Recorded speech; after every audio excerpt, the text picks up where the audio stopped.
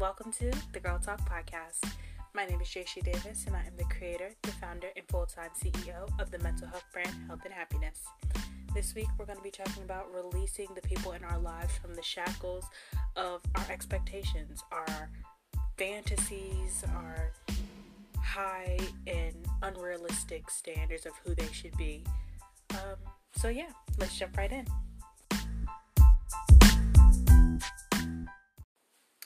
Alrighty, so I want to make something clear before I even jump in too far.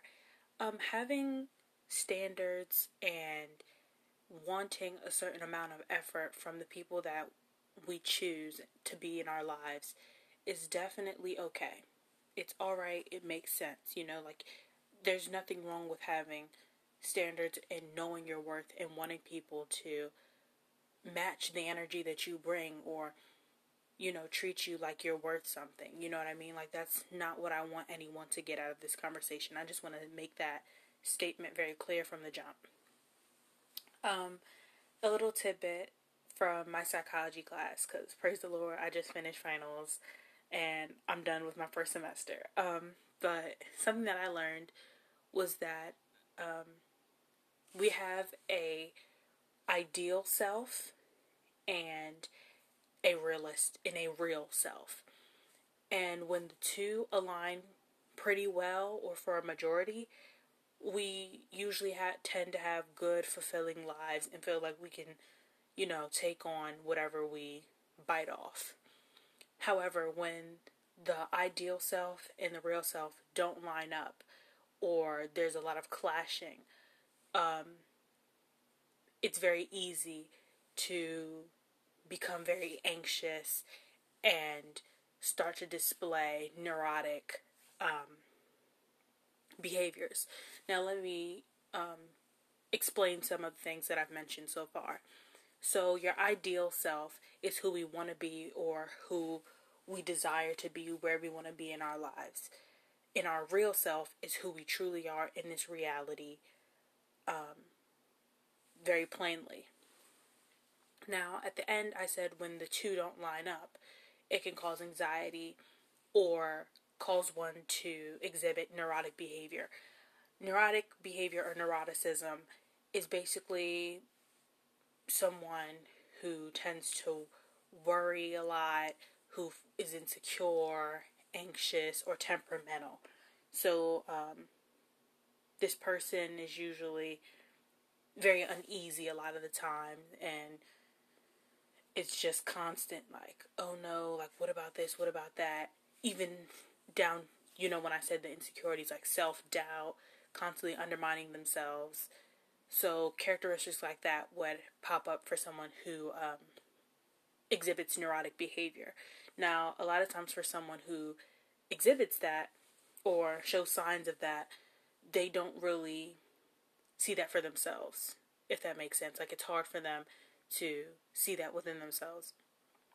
So, if you know someone around you who is like that, just try your best to be there for them, because they're showing that it's not always due to the two ideal and real selves not colliding, but it could be due to other things.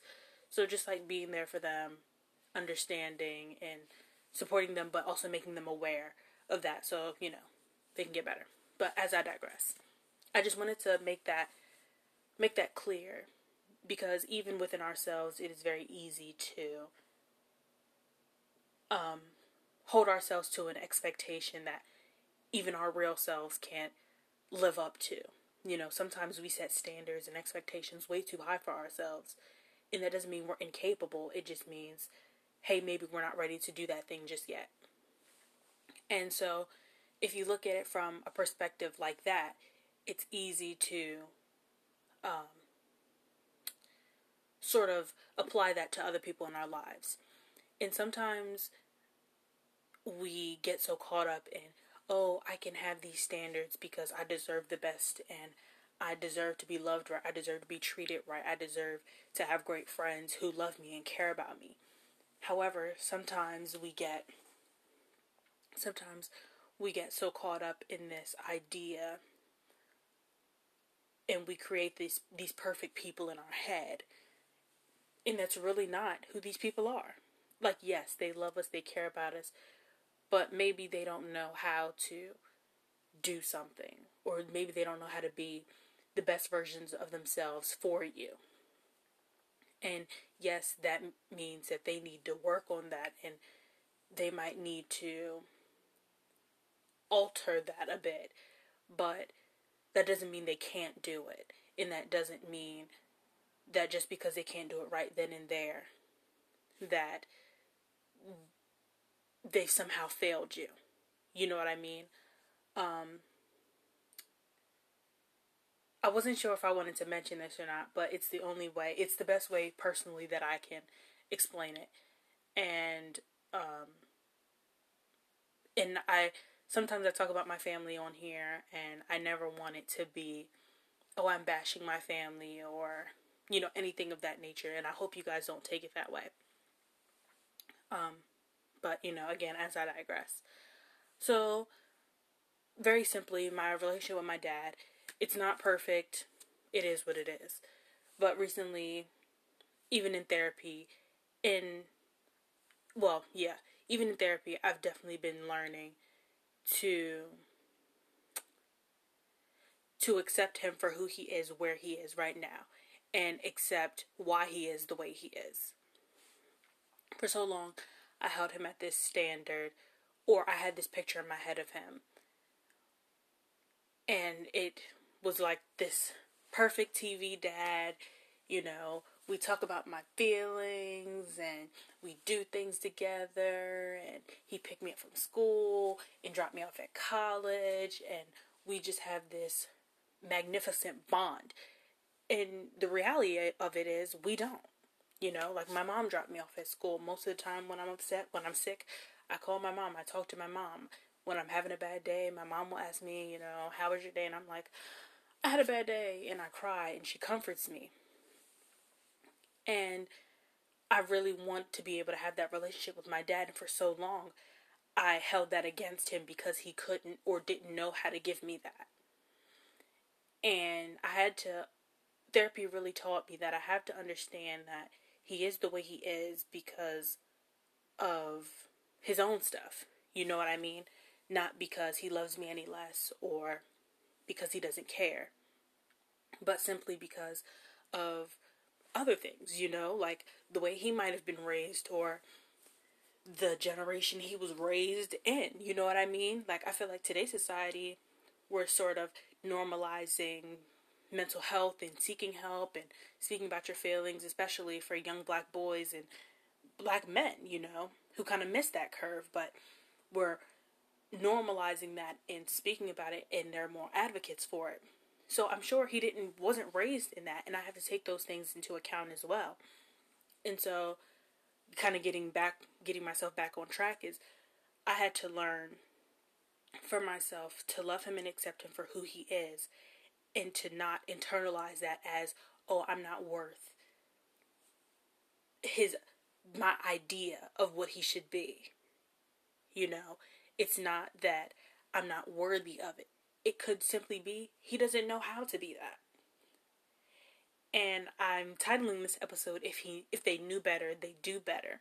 Because these standards, these expectations, these ideas of what we want the people in our lives to be, if they knew how to be those people for us, I don't believe that they wouldn't be that. If they knew how to give us what our hearts desired the most, I'm sure these people would do that for us. However, they might not know how to. That friend might not know how to tell you, hey, you hurt me, but I really want us still to be cool. They might not know how to say that. So, choosing silence over having a conversation might be easier.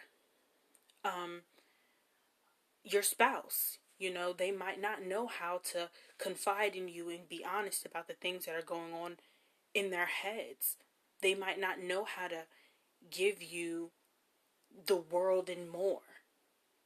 And yes, that's something that you guys might have to work on. That's something that can't stay that way forever. But sometimes we get so in our heads and want these people to live up to these expectations. And it's just like, people are human. If you knew better, you do better. And if you don't know better, then yes, you need to put forth that effort to know that and to gain knowledge on that, or acknowledge your faults and your flaws, or maybe where you're not 100% at. But we can't force people. No, we can't penalize people for not being who we want them to be. Because when we hold people to standards or expectations of our fantasies, and they don't match that, we will always be let down. We will always get our hopes up and end up hurt in the end. Looking at people from the lens of our fantasies, and when they start moving in their reality, will shake you. And it's really hard to face. It's a hard pill to swallow. But something that might help you put things in a perspective a little better is this right here. The expectations and the fantasies that we place people in is not their responsibility. When we look at people for who they truly are and for what they have shown us time and time again, when we do that, we will be better off. And it sucks. Sometimes it does suck. But I think when you enjoy the moment and enjoy the people that you have for who they are, and you accept that, it makes it easier to love them. It makes it easier to forgive them. It makes it easier to see them for who they are and where they are. I talked about my dad, and we're working on it together, like having a better relationship, and him understanding me at 18-year-old Jayshree, and me understanding him, and understanding each other as human beings and not as this perfect daughter or this perfect man that is also my father. You know what I mean? So, yeah, I said a lot, and I feel like I sped through that really fast, but I personally feel good about it. I feel clear about it, and yeah, I think that's it.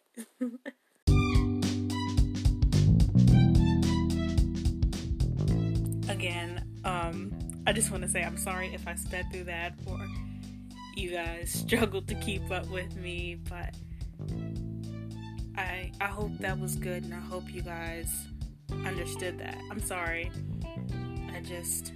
I feel good about it, like that feeling when everything you wanted to say and got off your chest, it just flowed. That's personally how I felt about it. But, yeah. And if you guys want me to do another episode of this, or you guys want me to go live and we talk about this, I'm down. Just let me know. And I'm on Facebook and Instagram at Health and Happiness 019. Again, that's Health and Happiness 019. And I'm on Twitter. I'm trying to get that up and running, for real, but that is H_and_H019. That's a long one. So it's H_and_H019. And talk to me. Tell me what you guys thought about the episode using the hashtag the GRLTLK podcast. Again, that's the GRLTLK podcast. Alright, I'll be talking to you guys soon. Love you. Bye.